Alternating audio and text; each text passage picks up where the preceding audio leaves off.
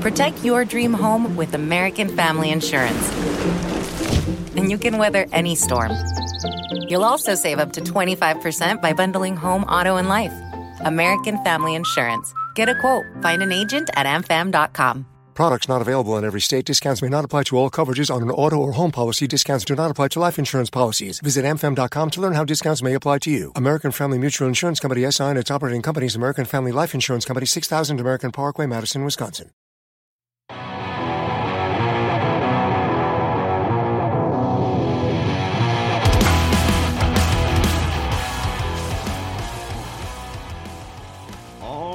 Welcome to Out of the Blue from Maize n Brew, part of the SB Nation Podcast Network. A podcast with more takes than a David Fincher production. I am Jared Stormer of MaizeNBrew.com. With me, as always, is Andy Bailey, my hetero life mate, also of MaizeNBrew.com. Andy, you unassailable fiend from the north. How are things? Things are well, my friend. Still tingling from the victory on Sunday afternoon. How are you? Yeah, man, that was enjoyable. I think we were both in a state of paralysis from last night's shenanigans or the prior night's shenanigans. So being hungover and being able to just curl up on a couch on a cold day and watch Michigan not dominate, but just thoroughly get a sound victory over a good team. That was an excellent way to spend a Sunday morning. In the most watched college basketball game of the season on any network, of course, it was Michigan-Ohio State. And yeah, man, the first half was just excellent, of course. Offensive execution, high scoring, well played on both sides. A referee even stopped Shonda Brown and said, "Man, this is a good game." It's like, you know what? It really is. It was so fun to watch, and high-level basketball, like you said. Not overly surprised that was the number one rated college game thus far. I mean, Michigan-Ohio State's still a draw, still a rivalry. It's just shifted, as we can see, and now it happens on the hardwood, and I'm fine with that because we're well represented there. So this maybe, once again, after last week saying that I thought it was the best victory of the Juwan Howard era, maybe he follows it up with his next best victory. Yeah, 100%. And this is the best victory of any team this season in college basketball. No other team has a win this high quality, and especially considering it was on the road. On the road, shortly after a 3-week shutdown. Yeah, I mean, I won't argue that. So yeah, the best win of the Juwan Howard era over a rival on the road. In a game where they had two dudes that were lights out. Liddell and Washington in this game were like, I mean, even towards the end when it looked like we should have pulled away, Washington is burying threes to keep this thing uncomfortable until the very end. And you mentioned in the first half where it was just high-level offense, 10 of 13 shooting for Michigan from three in the first half. Ohio State was way more steady throughout the game, actually outshot us in percentage in both free throw and 3-point percentage in this one. But yeah, in the second half, Washington and Liddell really took over, and I was impressed by both of them. But Michigan just well-rounded and really turned it up on defense in the second half. The defense is what won it for them, especially with that Ohio State costly turnover, the behind-the-back pass that Livers was just eyeballing and took it to the hoop for the and one. Franz Wagner found a way to get involved and change the game defensively because offensively he was struggling, although he did play make quite a bit. And Hunter Dickinson in the post is still a problem. Anytime he or Davis were around, it would cause Liddell to shift and move and really have to work for a bucket. That Liddell cat, I mean, he could really bang down low. Very PJ Tucker-like energy in the sense that he plays a lot bigger than his size. So he was down there banging and doing work. But, I mean, having a guy that's 7'2", and as advanced as he is, he's a great rebounder. He understands the angles and stuff. It's tough for teams that can't match his size on the inside. I mean, especially late in games when he's young. So, I mean, his motor's still going late in these games. And once again, down the stretch, he was absolutely huge. I want to talk about Wagner a little bit because, he did struggle shooting the ball, and you really need him and Livers to hit those 3 free throws down the stretch, especially from your leaders. But the way Wagner impacts winning if he's not scoring really stands out. I mean, if he understands that his shot's not falling, and he passed up several threes in the second because he's like, my shot's just not falling. I'm going to find something else. Penetrates, gets in, he's shifty at 6'9", and he's finding guys and making winning plays. So still very impressed by him, even on what you might say was an off day. Yeah, 100%. He had 6 rebounds and 4 assists 4 of them, I mean, I'm sure most of those went to Hunter Dickinson. He had some really thread the needle inside passes that he would just feed off to Dickinson. And again, to your point, he would penetrate, find the open guy, and make a play. And I think that's very mature of a player to understand, like, okay, my scoring's not there. I don't need to force this shot. I can help my team win a different way. And that really set him apart in this game. And again, his defensive versatility just continues to pay dividends. He can guard all 5 positions. Pretty much, yeah, absolutely. Moving down, Chaundee Brown was huge in this game. My favorite sequence of the game was the back-to-back offensive rebounds. Chaundee Brown puts it up, and it was against their bigs, too. Dickinson was down there. He was just down there banging at 6'4", 6'5", just a grown man. And back-to-back offensive rebounds, gets the putback late in the game. That was huge. He was great. We need to do a Mike Smith appreciation moment, though, because we haven't really talked about him on this podcast. No, we touched on him early in the year about coming over as this high-volume scorer from a mid-major, but his appreciation is much more deserving than like the stat lines he's putting up at Michigan now. Dude, he flies down the court. There was a possession where he got the rebound and he was up the court, and I was like, there's no way he's that fast. Like, it didn't look natural. I thought he was just going to go careening through the other end of the court, like down into the locker room or something. Cause yeah, it was like Ty Lawson speed or like peak Westbrook speed, and he's under control. So he hasn't been that high volume scorer, but we don't need that. But you still have that if need be. He can hit some step back threes. He had a really nice one in this game that you and I were both complimenting during the game. But yeah, his speed and his command of the offense and his maturity is huge for this team. The fluidity and control is what stands out to me. Like, he's always in control of the moment. He's it's never too big for him. He's never trying to just force a play. He knows what to do with the ball, and he's just butter smooth all the time. And you and I were talking off air about Xavier Simpson, otherwise known as Jeff Jackson, that this is a huge upgrade for Michigan. Like, on defense, he can get picked on a little bit, but how much he brings to the table offensively cannot be understated. Yeah, and I think he's an upgrade over Derek Walton, too, in some ways. Like, I loved both of those guys. I thought that they were great college point guards. But I think what Mike Smith, his ceiling's a little higher because we still haven't seen him go off for 25 points. But he has that in his bag. Oh, yeah, it's sitting there lurking the whole time, which is nice to keep in the back pocket. If Walton's shot wasn't falling, he's just going to keep shooting and keep shooting. But Mike Smith finds other ways to get players involved and spread the ball around. I believe, did he have 7 assists, I think? Yeah, 7 assists in this game to go with 11 points. Yeah, he was outstanding. He was great, and he's been great all season. We were having a conversation off air, and I believe Michigan's plan A this year was to have Josh Christopher and Isaiah Todd on this team, and then maybe you don't have Chaundee Brown and Mike Smith in that situation. Maybe you have Mike Smith, but not Chaundee Brown. So I have to think that this plan B, as constructed, is way better. I mean, granted, recency bias, and this is what we're watching, but I would rather have this version going into a tournament with these older guys, Smith and Brown, on the team.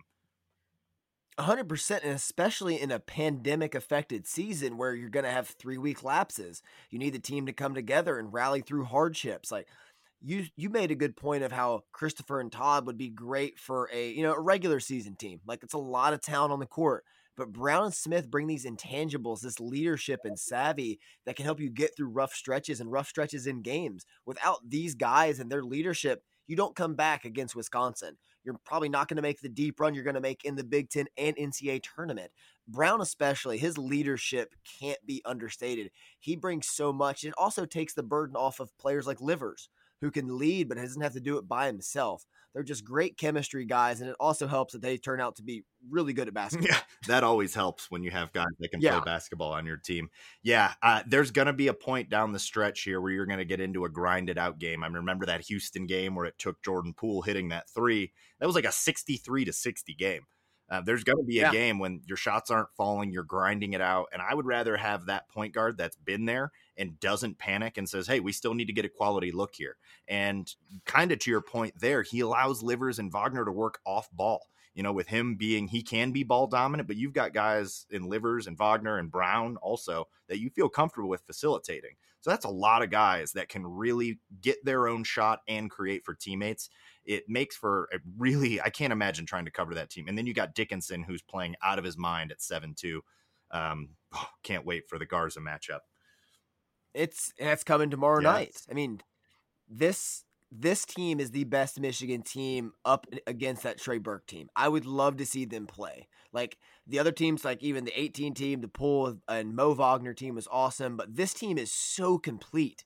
And Ohio State played their best game arguably all season. Their shooting splits were outrageous in this game. You and I were talking like, how did they not win? Yeah. They shot 53% from the field, 50% from three, and 92% from the free throw line. Right. And we shot 79 from the free throw Yeah. line. Like, that's not great. And we went 1 for 10 in the second half from 3. Yeah. Yeah. So, like, they played their best game, and Michigan still found a way to get this win. This team can get it done in a myriad of different ways. And most of the games they play aren't close. Right. And this was a quality opponent on their home floor. Granted, things are a little different in a COVID year. And, you know, you have to think if there were fans there, that may have been the difference. Like that maybe is, you know, you get those 5 points back. But I mean, it was their player that really made the error of the game, that potentially 5-point swing when their wing player, I forget his name, Springer or something, threw it behind the back. So credit to Michigan. Never panicked, never blinked. Juwan Howard, once again, what a gem. I saw a video on Twitter the other day of what they were doing in the second half of attacking matchups off of switches, and it was brilliant. Like getting the more athletic guy on guys like Liddell, who bangs down low, but he's going to have a lot of trouble with Mike Smith or Franz Wagner. And just some great switches. Juwan Howard, Coach of the Year, running away. Yeah, National Coach of the Year. It's not even close. Can talk about I brought up the point about if Gonzaga them go undefeated, you know, they could have a case, but Baylor struggled last night against Iowa State, a team that only has 2 wins on the year. Michigan has not played a close game this season except for this one in Wisconsin, and Wisconsin was a comeback. This one's the best win of any team all year. So, no, it's Juwan Howard. This team is picked to finish 6th in the Big Ten, and they are going to be the number 1 seed. Absolutely. I mean, I don't want to count my chickens before they've hatched or whatever the saying may be. But at this point, I mean, you're just so confident this is a really good team. And if they stay healthy, I mean, they've just got so many ways they can beat you. And we haven't even seen much of our deep young bench, too. We haven't really needed them of late. Just a lot of Shondae Brown, Austin Davis coming in, Brandon Johns providing some okay minutes. So that's probably the rotation you're going to see down the stretch. Yeah, and if Gonzaga or Baylor stumble and all 3 teams have 1 loss, I think Michigan gets the number 1 overall seed. Yeah, I could very well see that. And man, that would be a lot of fun to watch. It's going to be a lot of fun either way. But it starts tomorrow, or it'll be tonight as you're hearing this on Thursday or Friday, depending on when you listen to it. But we've got Iowa, and that matchup, it worries me because this is what I want to see. I want to know what it looks like when someone can match up against Dickinson, especially late in these games. When he looks fresh, he seems to get better as the game goes along, and this Cat Garza is going to be a problem. So I'm so excited for this game. If Michigan, and I think this will be the case, I think that Michigan with Garza down there banging with Dickinson is probably going to look for the 3 a lot in this game. I think so too. I would want to see them stretch Garza out. This is going to be the best test. We talked about this probably months ago about just wanting to see Garza match up with Dickinson. That's how we're going to know how good he is. He's averaging just under 25-9 this season and shooting 44% from 3, 56% from the field, 6'11". So surprisingly, Dixon's going to have the size advantage on him. But this is going to be fun. I mean, this is a 4-year grizzled senior. Right, and probably doesn't have the weight advantage. Garza looks thick. Garza is listed at 265. He's all of that. He is all of that, and maybe 5 or 10 more. He's a big boy, and he's been doing this, dominating the last 2 years, 23.9 points a game last year, 10 boards. This year, 24.7 and 8.5 boards a game. So this is the experience versus the youth here, man. This is awesome. If Dickinson can hold his own against Garza, no one in the country can do it better than Garza against Dickinson. And I will feel great about any matchup deep in the tournament. Oh, this is the best center in college basketball. So if you hold your own against him, you're one of the best centers in college basketball. And really no one in the tournament can match up against you. Now, there might be more athletic shot blocking centers. If you saw like Evan Mobley from USC or Kofi Cockburn from Illinois, they're a little bit more defensive centers that could maybe be interesting, because Hunter Dickinson to me still is a more primarily offensive center. He's coming around on defense though.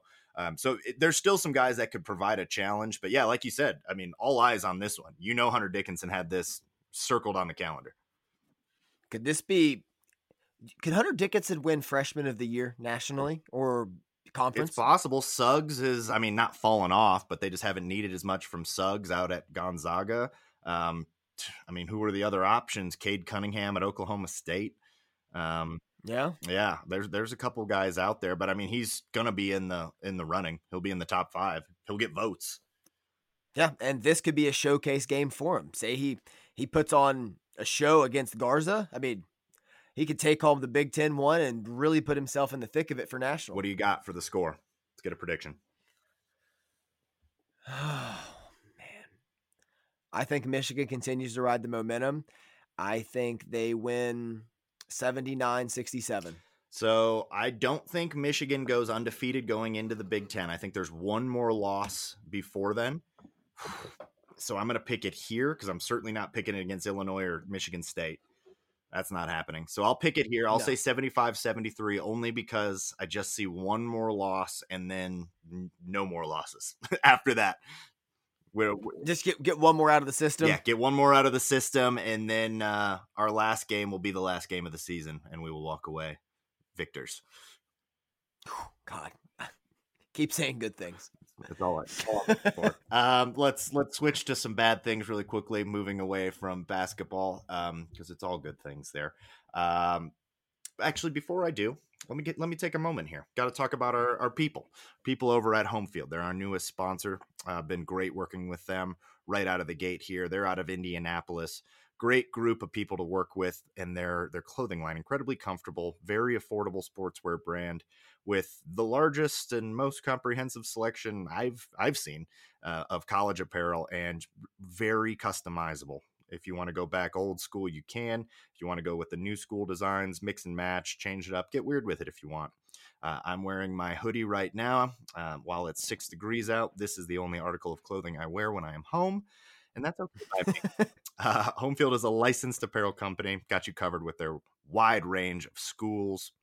Get 20% off your first purchase with MNB at checkout at homefieldapparel.com.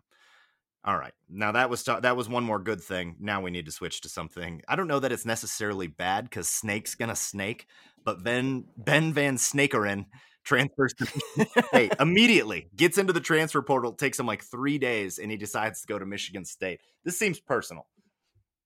Yeah, it does seem personal. You go ahead. It's like, all right, rank them. Greg Madison, Ben Van Sumeren, Al Washington, and King Cobras. Most snakes. And Rami Malek.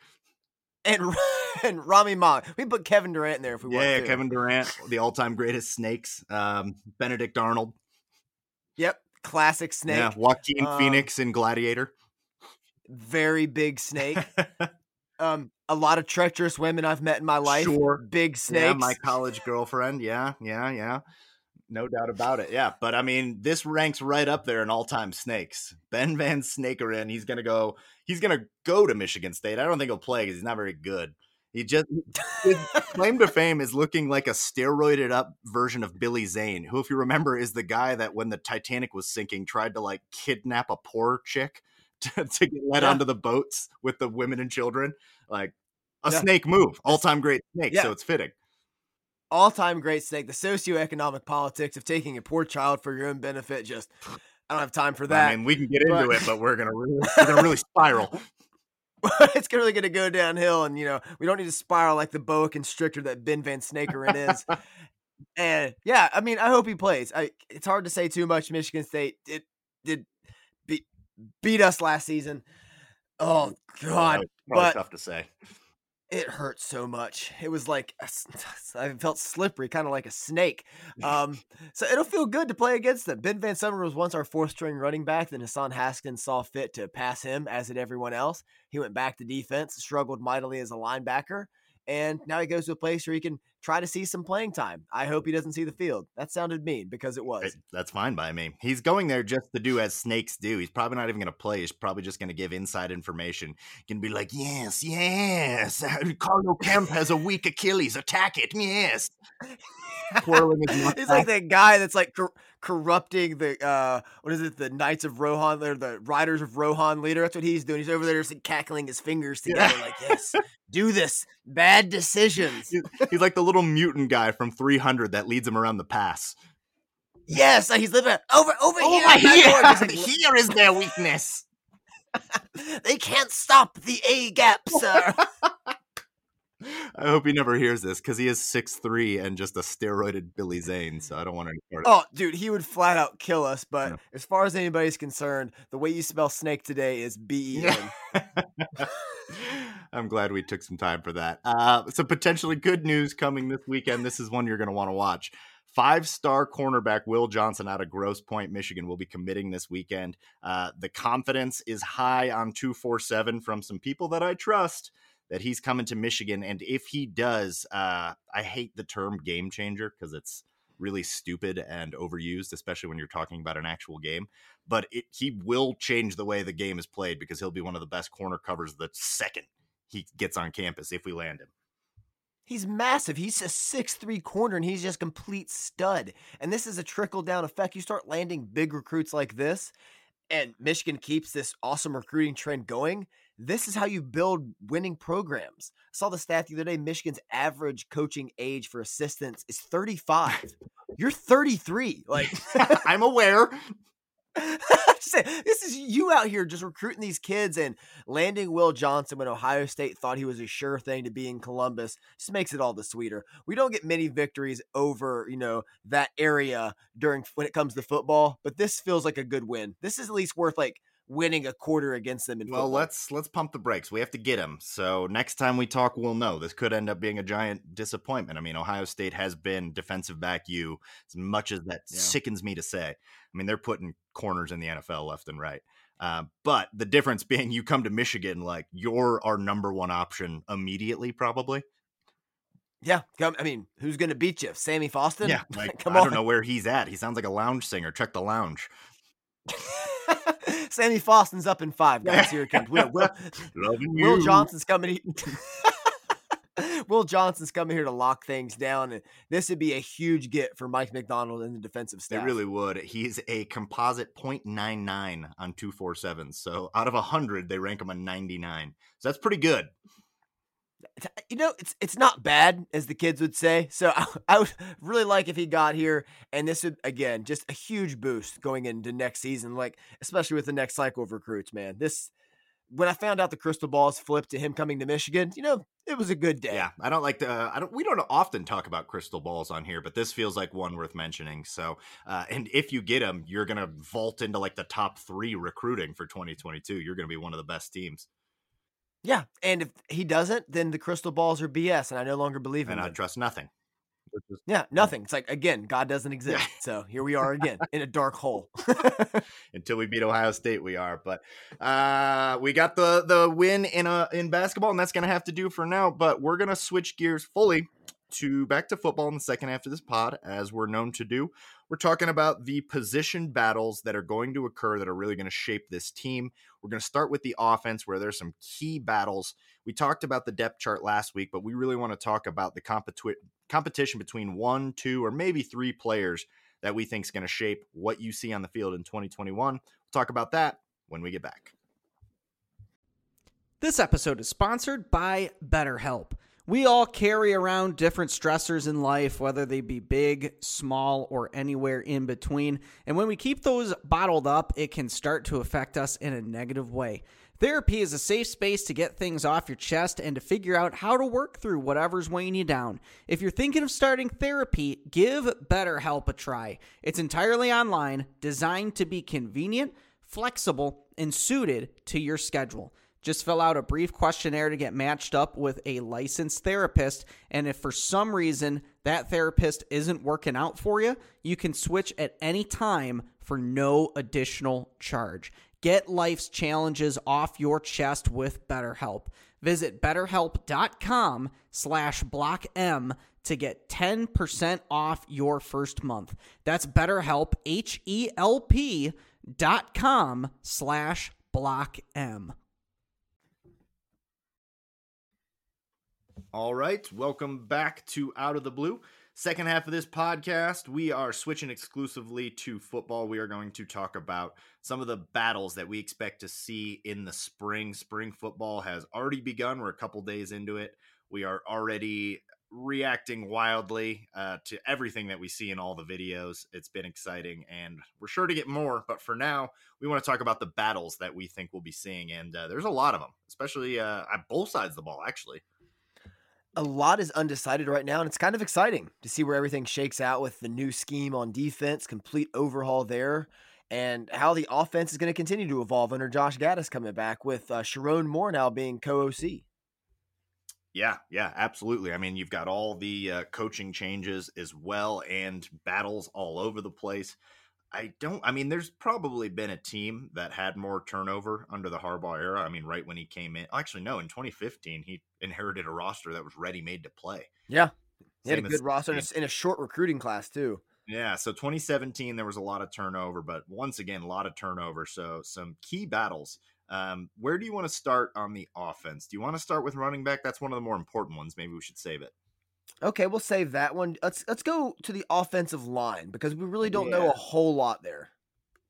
Yeah, so we talked about the depth chart last weekend, and we all made some predictions, but I think we both want to maybe alter some of those predictions because the 2021 roster just came out with some updated sizes, and there's been some notable changes. So on offensive line, there might be some guys that we're maybe favoring a little bit more now. Particularly right tackle. We talked about this battle we said it was between Barnhart and Willie Allen, the transfer at right tackle there. I would say left tackle is not a competition with Ryan Hayes, so we can get that out of the way, right? Yeah, that's in stone. Right. So right tackle, we said the battle was between Carson Barnhart, Willie Allen. I think Trevor Keegan has entered the discussion. Yeah, Trevor Keegan is an absolute unit. Let me find him. He's listed now at 6'6", 327. That's big. That is very big, man. And also, I mean, Zach Zinter could like a word as well at 6'6", 334. I give it the edge to Keegan with his extra year of experience. But, man, there is some beef on this offensive line. It's crazy looking at some of these numbers. Everybody on the offensive line is going to be over 300. Ryan Hayes might end up being the lightest guy at 6'7". Yeah. At 6'7", he's the lightest, and that's because he's a converted tight end. He still needs to be lean and mobile out there and didn't slow him down at all. And if Vastardis retains his role, we'll get to him. He could be the lightest, and he's just a shade under $3 bills. Yeah, it's crazy. And I do like Hayes at 306, especially left tackle, being able to really shift out and get outside quickly. Now, you want that from right tackle as well. But just looking at some of these sizes, I don't know that this is a two-man race between Barnhart and Willie Allen anymore. Like, you've got a ton of guys that could potentially do this. I mean, 6'6" is great at right tackle, and all these guys are right around that height. What's Carson Barnhart at? Do you want to look that up really quickly? Yep, I'll pull Barnhart up. He is 6'4", 301. So Barnhart was one of the smaller guys in contention, and we were all about slotting him in there that last week. But now looking at some of these other sizes, I'm wondering if Keegan or Zinter might be the guys that are actually competing with Allen at right tackle. Yeah, 6'4", 301 seems more like a guard at this point. Right? Yeah, I agree with you. So there is a competition at right tackle. Willie Allen is definitely a part of that competition. Who he's competing with, we should find out soon as spring ball rolls along. But yeah, definitely let's throw in Zinter and Keegan into that now because my goodness, those are some big dudes there and maybe better suited than Barnhart. So I'm going to put Keegan ahead of Barnhart now in that competition just based on nothing but the size, and experience, like you said. And this will be interesting, too, because Sherrone Moore is coaching the offensive line now, so it's not Ed Werner. So maybe what he wants is different than what Werner wanted. They could evaluate things differently. So we could see a lot of shifting here from all four positions outside of left tackle. Yeah, absolutely. Let's move inside there at right guard. There will be another competition here, but I think that Stuber is pretty far ahead in this one. I think it's Stuber pretty convincingly. There's a lot of talent here beneath him, but his experience, years of starting, and versatility on the right side of the line, 6'7", just under 340. It's his job to lose, in my opinion. Yeah, I'll have to agree with you. Center, this is a legit competition, however. We don't know what's happening with Vastardis, but even if he comes back, he's going to be competing with Atterbury and Rumler here, I think. I think so as well. Yeah, Vastardis is 6'3", 296, has good experience. You've been a big Atterbury fan ever since he came to campus because he was a true center in high school, correct? Yeah, he was recruited truly as a center, and that worked out well with Cesar Ruiz, so I'm riding that. Okay, yeah, like that. And with Nolan Rumler, again, 6'3", 328. Jesus. Atterbury would be the small one. He'd be 6'5", 284, but that's 284 is not bad at center. Because you need to be versatile, be able to move, pull. So it's going to be interesting to see how it shakes out. I still, as of now, give the nod to Vastardis just because of all the experience. Yeah, I'm going to ride with what I picked last week. I think it maybe starts with Vastardis, but Atterbury is going to be nipping at his heels. And I don't dislike that height and weight, 6'5", 284, you said, at center. Yeah. Center, though, I mean, David Molk was one of the best, and he was not super tall. So being really big at center is not necessarily the best thing because pad level's key here, and you really just want to hold your ground at the center position. You're not necessarily trying to get to the second level. You're trying to snap the ball, get down, get into position, hold your ground so that your other guys can move. So I'm high on Reese Atterbury. I'm okay with you thinking Vastardis is the starter, but this is going to be an honest-to-God competition. Yeah, and again, so much is going to be shaken up this spring more than ever because of the coaching changes, and we don't really know what's going to be expected of these players anymore. So, yeah, Nolan Rumler being 328 kind of alarms me if he's trying to play center. Right? Yeah. You want to be like kind of quick and mobile and shifty, and yeah, you want to have good pad level, and so we'll see. Vastardis was serviceable last year, so if you have to start him, you feel okay about it, but I think you'd like someone to win out here. Yeah. Somebody else to come up. And you got Raheem Anderson coming in too, but true freshman starting at center. Yeah. And what was who is McCarthy center that's coming in with him? Is he on campus yet? I don't think he is. That's Raheem Anderson, I believe. I thought he was from Cass Tech. Oh, Raheem? Maybe I'm getting that wrong. Yeah, Anderson's Cass Tech. Yeah, I don't look too closely at the freshman offensive line because the way we're set up, we've got guys that have been there for a few years that have better size, familiar with the system, a little bit more seasoning under the belt, and you just don't often see true freshmen start. We started Mason Cole because we had to, because the position group was in tatters. It was not the best. Yeah, so Mason Cole started right away, but that doesn't happen often. Like, you can name him on one hand. The time Greg Crippen, 6'4", 285, is McCarthy center, the guy he roomed together with and down there. So that's a name to watch in the future, but not this season. No, and Raheem Anderson is more highly recruited there, and Reese Atterbury eventually is going to be the center. I am still high on Atterbury, so but a position that's going to be super important. I mean, right up there with one of the more important ones on the team. Not a sexy competition, but a competition. No, the captain of the offensive line, responsible for adjustments, audibles, the line, pointing out everything. So yeah, this is a big one to watch. But like you said, not the sexiest. Not the sexiest. And if Vastardis wins it out, you're kind of like, okay, that'll do. You're not like, it's not going to be like Cesar Ruiz out there. No. And what's less sexy than the battle at center? The battle at left guard. It's neck and neck for least sexy. It's it's not great. Like, call me big uglies for nothing. Yeah, it's like hanging out with Brian Dennehy and Wilford Brimley. Like now, like not a lot of sex appeal to this. What a reference! Thank you. But at left guard, who is your leader right now? Because last year Chuck Filiaga started the year, had his struggles. He's been the butt of a lot of jokes for us. An absolute massive unit at 6'6", 345 as a fifth-year senior. I can't believe he's been here 5 years. Feels like 10.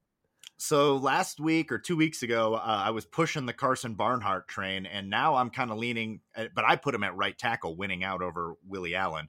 I'm changing that up after the release of the new depth chart and some of the weights. I think Barnhart fits well at left guard, but he's going to fight with Filiaga. And then, those other names, Keegan and Zincher, are going to compete at that size. Like, these are, whoever wins out there is going to find a way onto the line. So those are all names that could easily win out. I like Barnhart versus Filiaga. I'm going to take Barnhart here. It's a bit of a flyer, but I was high on him 2 weeks ago. I'm sticking with it. I like that, and I wouldn't be surprised to see somebody like Rumler lose the competition at center and kick out to left guard at that size, at 6'3", 328. Also a name. Yeah, that's a lot. Like, I really do like the depth at the offensive line. Because look at that is Rumler, Keegan, Zinter, and Barnhart, who as of right now are kind of the odd men out with the older guys. And those are all really talented dudes. Trente Jones, Reese Atterbury. Really talented dudes waiting in the wings. Some of these guys are going to win. Others are probably going to have to wait one more year behind Vastardis. I think Stuber locks one down. I don't think anyone's taking it from Stuber. Hayes is not getting surpassed. And if he does, my God, what kind of prospect do we have? Exactly. So, yeah, Hayes is a lock, but there's so much talent. And the coaching staff, kudos to Werner and company for building the line the way they have. But you got to feel good with what they have. Experience kind of makes you nervous, but there's so much talent in this room. Yeah, I think it'll all work out and it'll all be okay. The center one's the biggest one. You don't want, you just want to hit on one of those centers. You don't want that to be a position where you're like, man, I wish someone stepped up. They touch the ball every single time. It's pretty important. Very important, especially what they do with cohesiveness and how this unit plays together. So, yep, absolutely. You want to take us to our next position group, sir? Let's go to receiver. Wide receiver 3, that is, because I think we can both agree on that wide receiver 1 is going to be Ronnie Bell. Who do you think wide receiver 2 is, in your opinion? It's some combination of Bell and Cornelius Johnson. I think we kind of agreed upon when we were doing the offensive depth chart. I still feel pretty good about that. I do as well. Roman Wilson's another name to watch at wide receiver 2. But I'm with you. I think it's Cornelius Johnson, especially the way he came on late, and his chemistry with McNamara, especially. They look good together. But yeah, Roman Wilson's another name. Ronnie Bell's clearly wide receiver 1, though. He's wide receiver 1 in that he should get the most targets, but sometimes you consider wide receiver 1 like your X receiver. Yep. And that's not necessarily what he'll be. He'll probably move around. He'll be the Y. He'll be in the slot sometimes. He can be your X receiver. He's fast enough. He's not a burner by any means. Your best possession receiver by a mile. Yeah. Cornelius Johnson showed he can separate and be like Nico Collins light, and that'll be great. This team, I think they want to take more deep shots, and he's going to be your deep shot guy. But yeah, there is a ton of competition for who's that third guy. And it might not be that there's a true number 3. I mean, look how many guys they were trying out last year. But we talked a little bit about this 2 weeks ago. I don't necessarily want to see them trying to figure out what they got with all these guys. I mean, if Roman Wilson's your guy, okay, get a few plays to AJ Henning here and there. But if Roman Wilson's like clearly your third best, let's get him on the field a good amount, because I think he's a home run hitter. But so's Henning, so's Xavier Worthy. So is Sainristil. So yeah, right? Like, yeah, we didn't touch on him yet. Yeah, so there's a lot of talent behind them. Giles Jackson, I don't really consider in this category. I think he's just kind of a weapon you can place anywhere in the backfield, in the slot. Just, he's going to be versatile. AJ Henning was like, the gadget player last year for reverses. I expect him to be more involved. I really think wide receiver 3 is a tight 2-man race between Roman Wilson and Sainristil. See, I think that the guys that are fighting over this are Xavier Worthy is an elite recruit. I mean, Alabama wanted this dude, and look at what they're doing with receivers. I mean, they compare this dude to like a Jerry Jeudy. I just worry he's not on campus yet. Yeah. So, I mean, he's behind these guys, and I really liked what I saw from Roman Wilson last year. Henning with another year. I mean, Henning showed some flashes too. So I think it's a 3-way competition here. I'm not ruling out AJ Henning yet. I mean, he was higher recruit than Roman Wilson. I mean, he was the prize of that recruiting class at the wide receiver position. So I'm not ready to write him off and say he's out of this competition yet. So I think it's a 3-man competition, but an important one, because I mean, there's balls to be had here, and there's a potential to even surpass Ronnie Bell. I mean, Ronnie Bell is going to be a huge part of this team, but he's never going to be, I don't think, a game-breaking wide receiver. I don't think he's Kelvin Johnson. I don't think he's, even Desmond Howard or like any of those guys. But I think some of these other guys could rise to an elite level. I think Ronnie Bell's ceiling is Jeremy Gallon. I like that. I kind of thought it was Chris Olave. I always thought they were very similar players. Olave might be a little bit more athletic, the former Ohio State receiver. Yep. No, he's coming back. Current Ohio State receiver. Current. Yeah. What a snake. Snakes all around. But yeah, I don't know. This is an exciting one. And honestly, whoever wins, I feel fine. Like if Sainer still wins out, Sainer's still talented.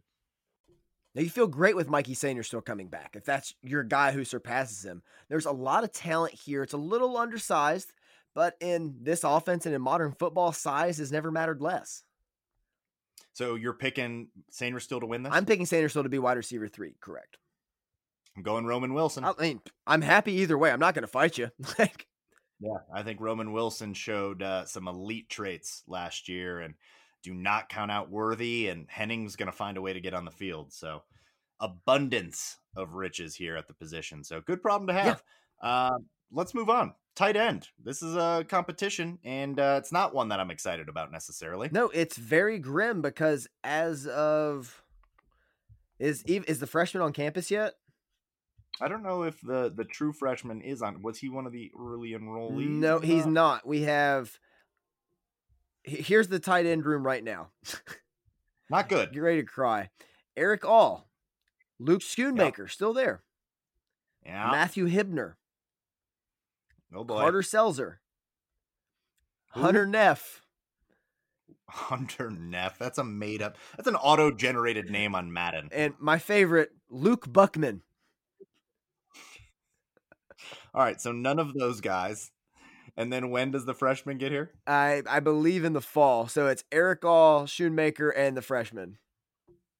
All right, and then oh god, I already forget the freshman's name. So yeah, basically, I think the competition comes down to Eric All and the freshman. We just did a podcast on him. I have it written down here in the pod. You getting that right now? Yeah, I'll pull it up. Yeah, Eric. Yeah, I predicted Eric All to hold on. I think you like the freshman. That's what we said just because I'm still really sour about the amount of drops that Eric All had last year, but that's got to be correctable. I mean, drops seem like something that's more mental than anything, and he improved as a blocker. Eric All did. So he did that, and I mean, he puts himself in position to be a target. Like, he got targeted quite a bit early on, but then he couldn't catch anything, and no one was targeting. I mean, not when you've got Ronnie Bell and Cornelius Johnson on the field. So I think Eric All does hold on to it because starting at tight end as a freshman, Jake Butt did it. And this kid would basically have to be Jake Butt to surpass All, but All has got to hold on to the ball. It's Louis Hansen. Louis Hansen, yeah, absolutely. So, I mean, he's a 4-star. What is he, 6'4", 6'5"? He's a big kid. 6'4.5", 232.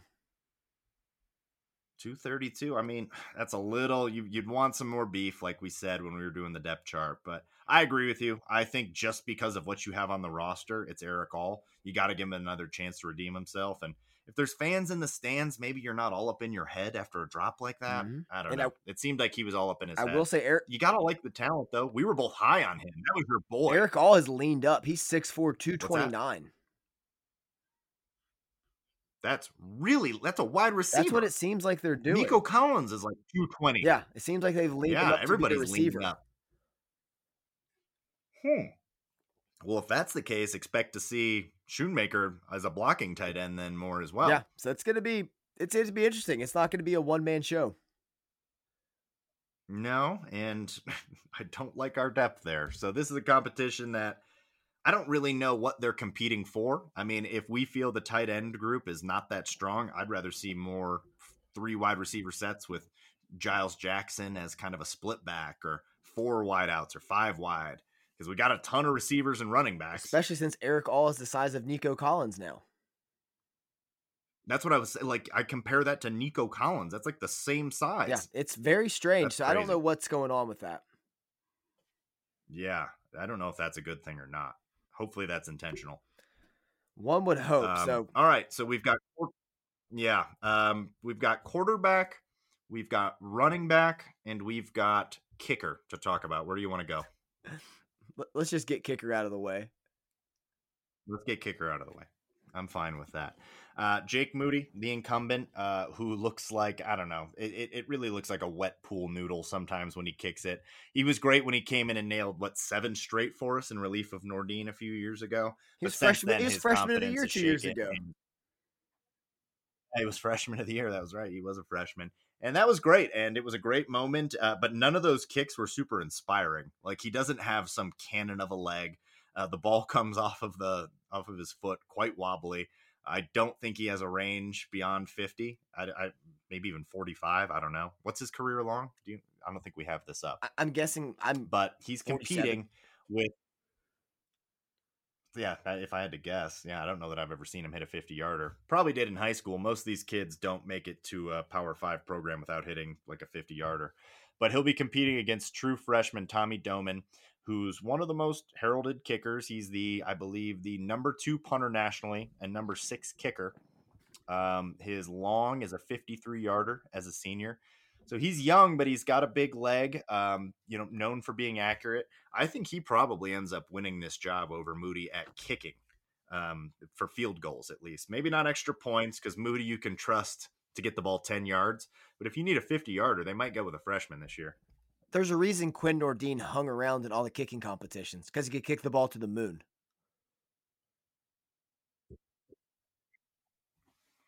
Right. I mean, and that was about it. And you kind of saw that with Nordine, where if they had one where it was over 45, they'd bring Nordine in over Moody. So they're not afraid to do that. Bring in the freshman Tommy Doman for longer kicks, and then Moody's doing shorter ones. So we'll see. But I think that you'll see Tommy Doman as a freshman this year. I think he wins the kicking job eventually. Brad Robbins probably holds on to the punting job. Yeah, we don't even discuss Brad Robbins. It's his to lose. Yeah, absolutely. All right, we got 2 more left. Let's do quarterback now. I want to end with the running back one, because the quarterback one, I mean, there's going to be whole podcasts about this. This is going to be one of the most talked about competitions in the country. I mean, for good reason. Jim Harbaugh, now going into year 7, still has not had a quarterback that he recruited that has done anything of note. His best quarterback was a transfer in Dad Rudock. His second best quarterback was another transfer in Shea Patterson that I think is maybe one of the all-time memories for Michigan fans.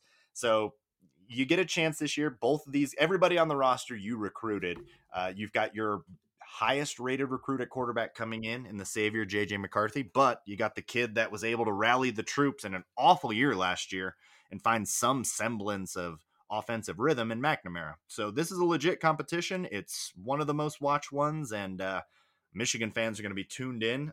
Who do you got? How do you see this playing out? I think it's going to be McNamara early. It's so hard for me to say that, but with the experience and the offense and the system and the chemistry with the receivers, it's hard to bet against them. But I'm also picking against J.J. McCarthy, the quarterback we've never been more excited for to come onto campus, who chased Joe Milton out of town. Just shows up, Milton's gone. This is McCarthy taking over. We've embraced McCarthyism, but as of now, I think it's Cade McNamara to start. But I really, really have a feeling it's J.J. McCarthy to close. We are both ready to embrace McCarthyism, start putting some writers on the blacklist, maybe ruin some people's lives. That's what McCarthyism brings, but it's going to be glorious for those of us in power during his reign. I don't know that his reign starts this season. Jim Harbaugh is under a lot of pressure to not have an awful season this year. 7 wins is going to raise the heat up. I mean, the heat's already high, but you are on a new contract, but it's a contract that allows us to move on should things really go off the rails. If it goes off the rails, like, he's going to change quarterbacks. But I think he's going to go with the guy that gives you the best chance to win now. He's done it every season, even when we were clamoring for McCaffrey over Patterson, and in the past when we're like, oh, give it to Brandon Peters over Wilton Spate. He does not listen to that at the quarterback position. He's going to go with the guy that gives them the best chance to win, that understands the offense, sometimes to a fault. And then this year, he went a little bit differently. He went with Milton, where a lot of people thought McCaffrey was the more seasoned guy. So that was a bit of a break from tradition going with Milton this year. A lot of us thought that was maybe a Gaddis influence. So Gaddis is probably going to have a big say in this one too. But I think Gaddis also wants to have, they all want to have a good season, but they need to have a good season. And I think Cade McNamara out of the gate gives you the best chance for that. I never thought I would back somebody with frosted tips so enthusiastically.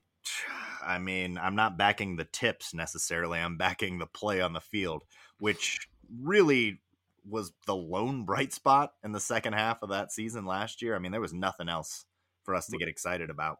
So without McNamara, we lose to Rutgers. Yeah, no, we would have lost to Rutgers. Yeah. Without Cade McNamara. Joe Milton did not have it going, and So, I mean, I don't want to like talk about this kid like he's done nothing. Like we're talking about him like he's O'Korn.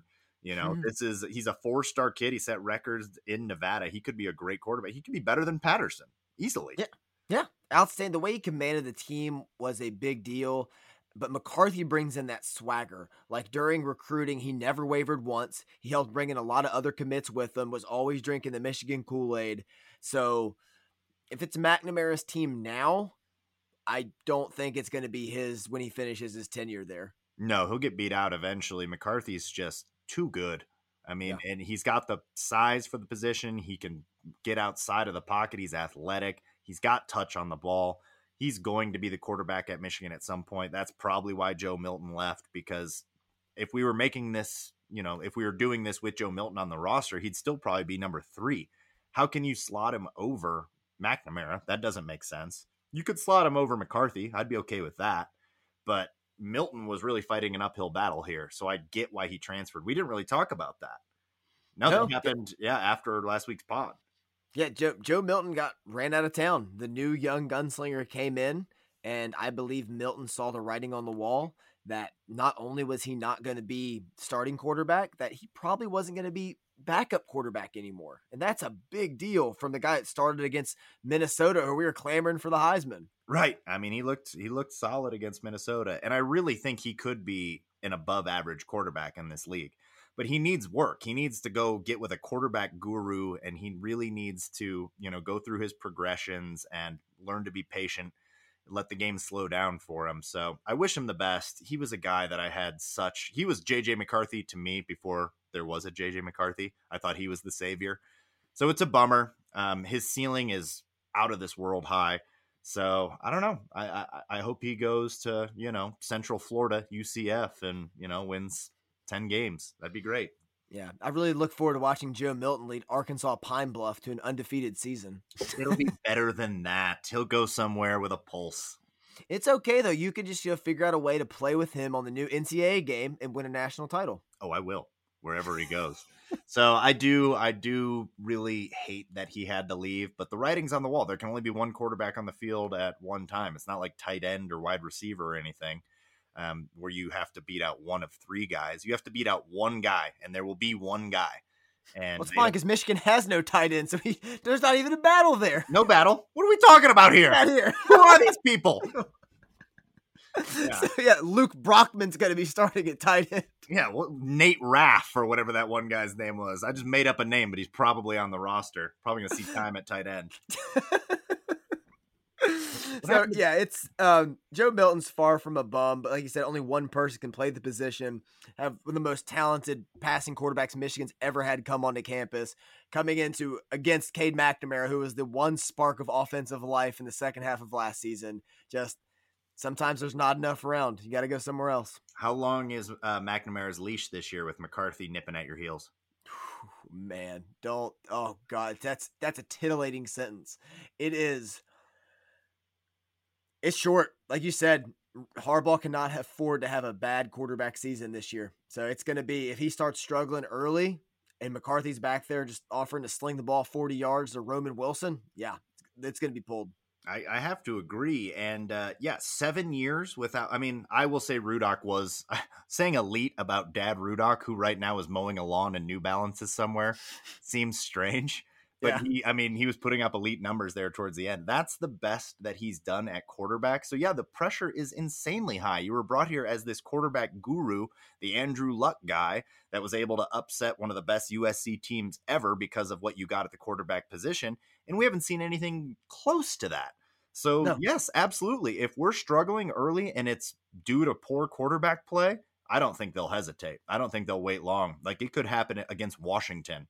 If we're not generating offense against Washington and it's, 7-20 and they're up and it's the third quarter, you could see McCarthy as soon as the third quarter against Washington. Like you said, McCarthy already put Joe Milton on the blacklist. Cade McNamara could be next. Oh, is that his nickname, the Blacklist? Done. Oh, done. That is sick. I like it. JJ McCarthy, the Blacklist. Blacklist.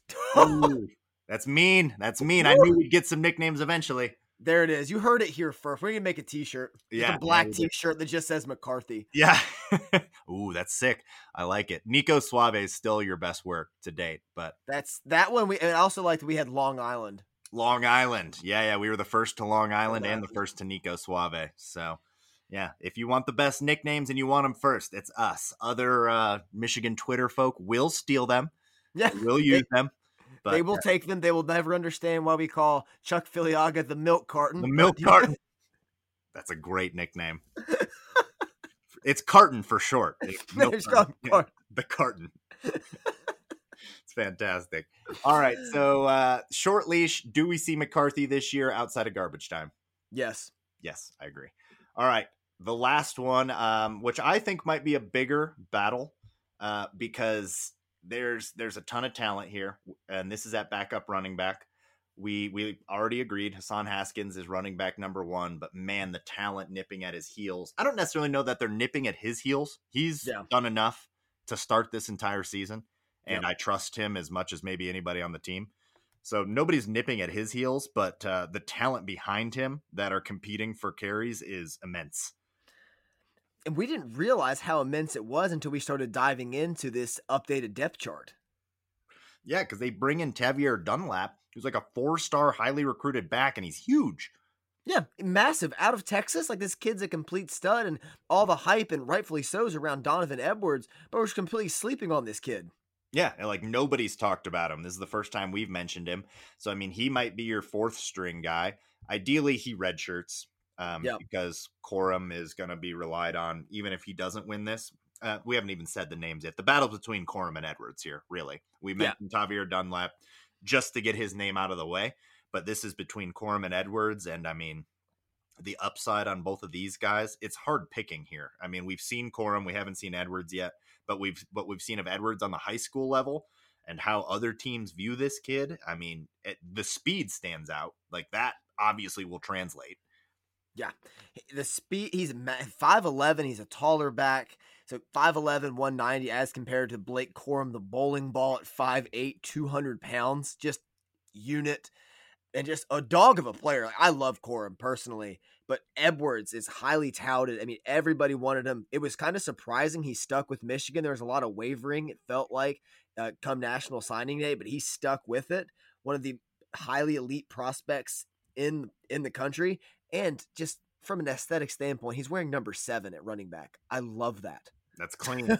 That's clean. I like that a lot. He's going to be fantastic for Michigan. I am riding with Corum here in this battle, especially early on. Edwards is going to see the field a lot. I wouldn't be surprised if the first play is drawn up to him. Look what they did to Corum last year. Nobody saw that. Remember, we were predicting first plays, and we're like, probably something to get the quarterback in rhythm. Ronnie Bell makes the most sense. Blake Corum, right away. Yeah. Right away, got the first snap, got the first touch.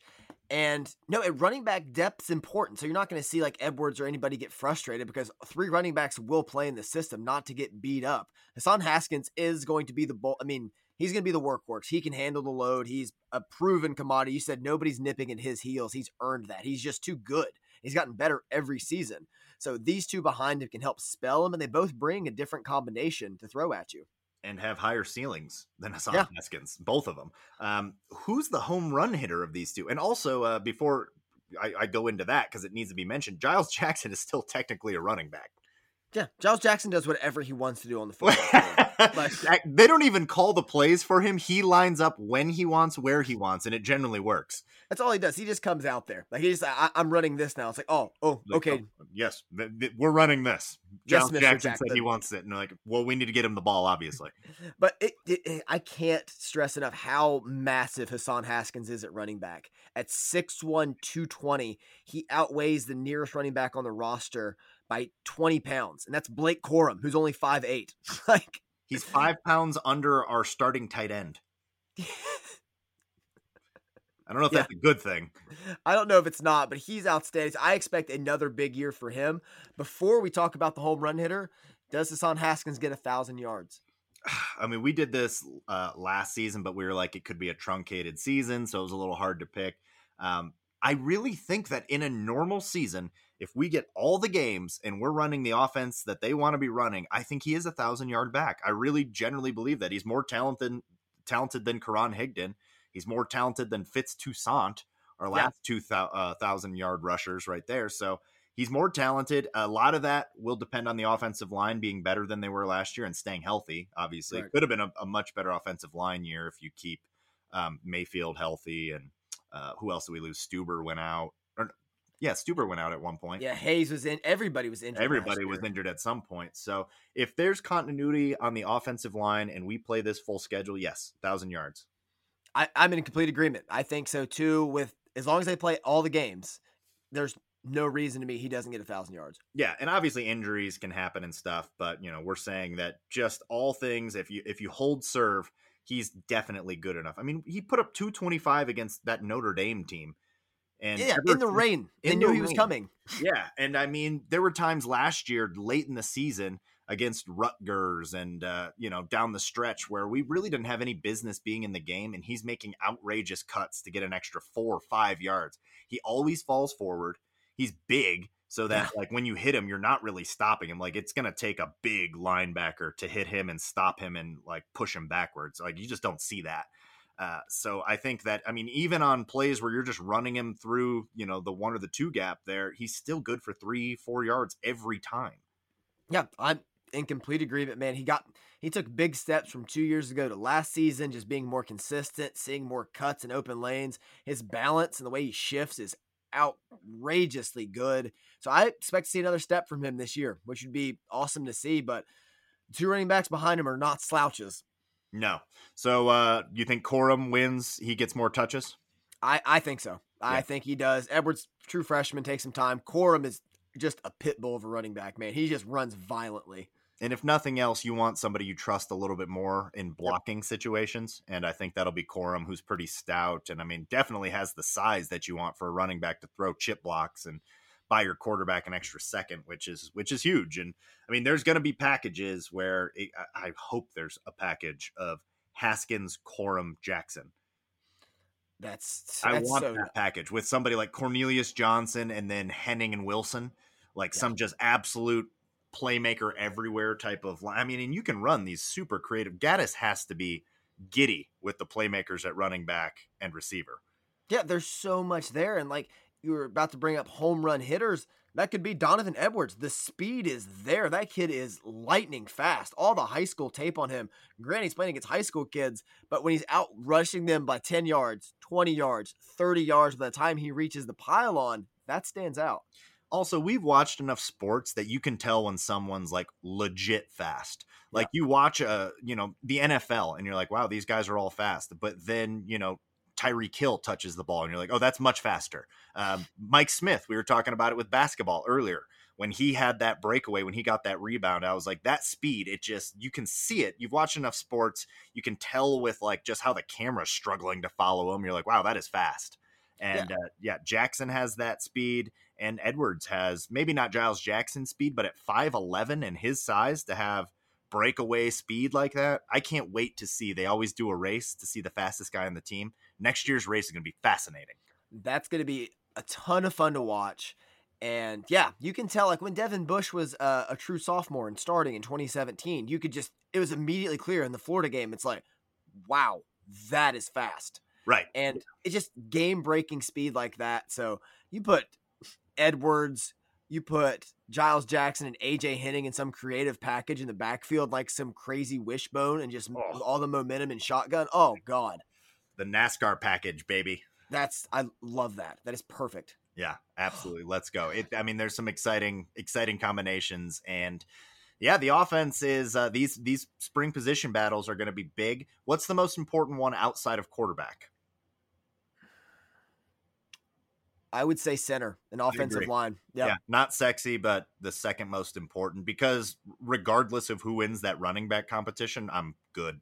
Like, I'm fine. Same thing with wide receiver 3. Yeah, whoever wins, cool. Yeah, awesome. Let's roll with Sainer still. It's Christian Dixon somehow. Let's roll with him. Yeah, okay, fine with this, but it's like if you're gonna like move the offensive line and put Chuck Filiaga at center and Reese Atterbury at right tackle, Right. Not a good yeah, sign. You have to like, no, oh shit, we don't have a true center on this team, and all of a sudden it's like Trevor Keegan at 6'7" is, taking snaps at center. Be like, this is wrong. it's like they're kicking Willie Allen to fullback because his feet were so bad. It's like, oh, we're in trouble. We're in trouble here. Yeah.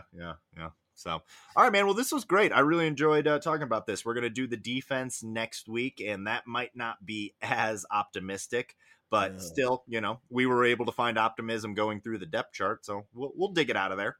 Yeah, we just put all our faith blindly in Mike McDonald, so it's fine. Yeah, I mean, that's what we've decided to do, and he shall now be our savior, and we shall pray at his altar. Yeah, he doesn't have a mustache, so I'm with it. Yeah, that's what it took. That's all it took. He's not a snake, obviously. Bar was low. Don't be a snake, no mustache. Don't be 92nd in defense. Literally, your criteria was if it's a snake with a mustache, like that seems villainous. Let's not do that. Let's not do it's snake without a mustache. We'll consider. We'll consider it. Yeah. If you're a snake on my side for the time being, I can deal with a snake. But before we go, all-time snake, Urban Meyer, where does he rank in that snake list? It's high. It is really high. Just as like list. As like a huge. I remember somebody asked me in the offseason if Urban Meyer became the coach of Michigan, would you root for him? I said I would have to sell my soul and every good part about me, but when we'd win games, it would hurt me physically because that's how much of a snake he is. I would probably have to do peyote every game in order to get through it, but I would I would go on some existential trip and find a way deep in my soul to root for Michigan, but it would pain me and I would come back a changed man.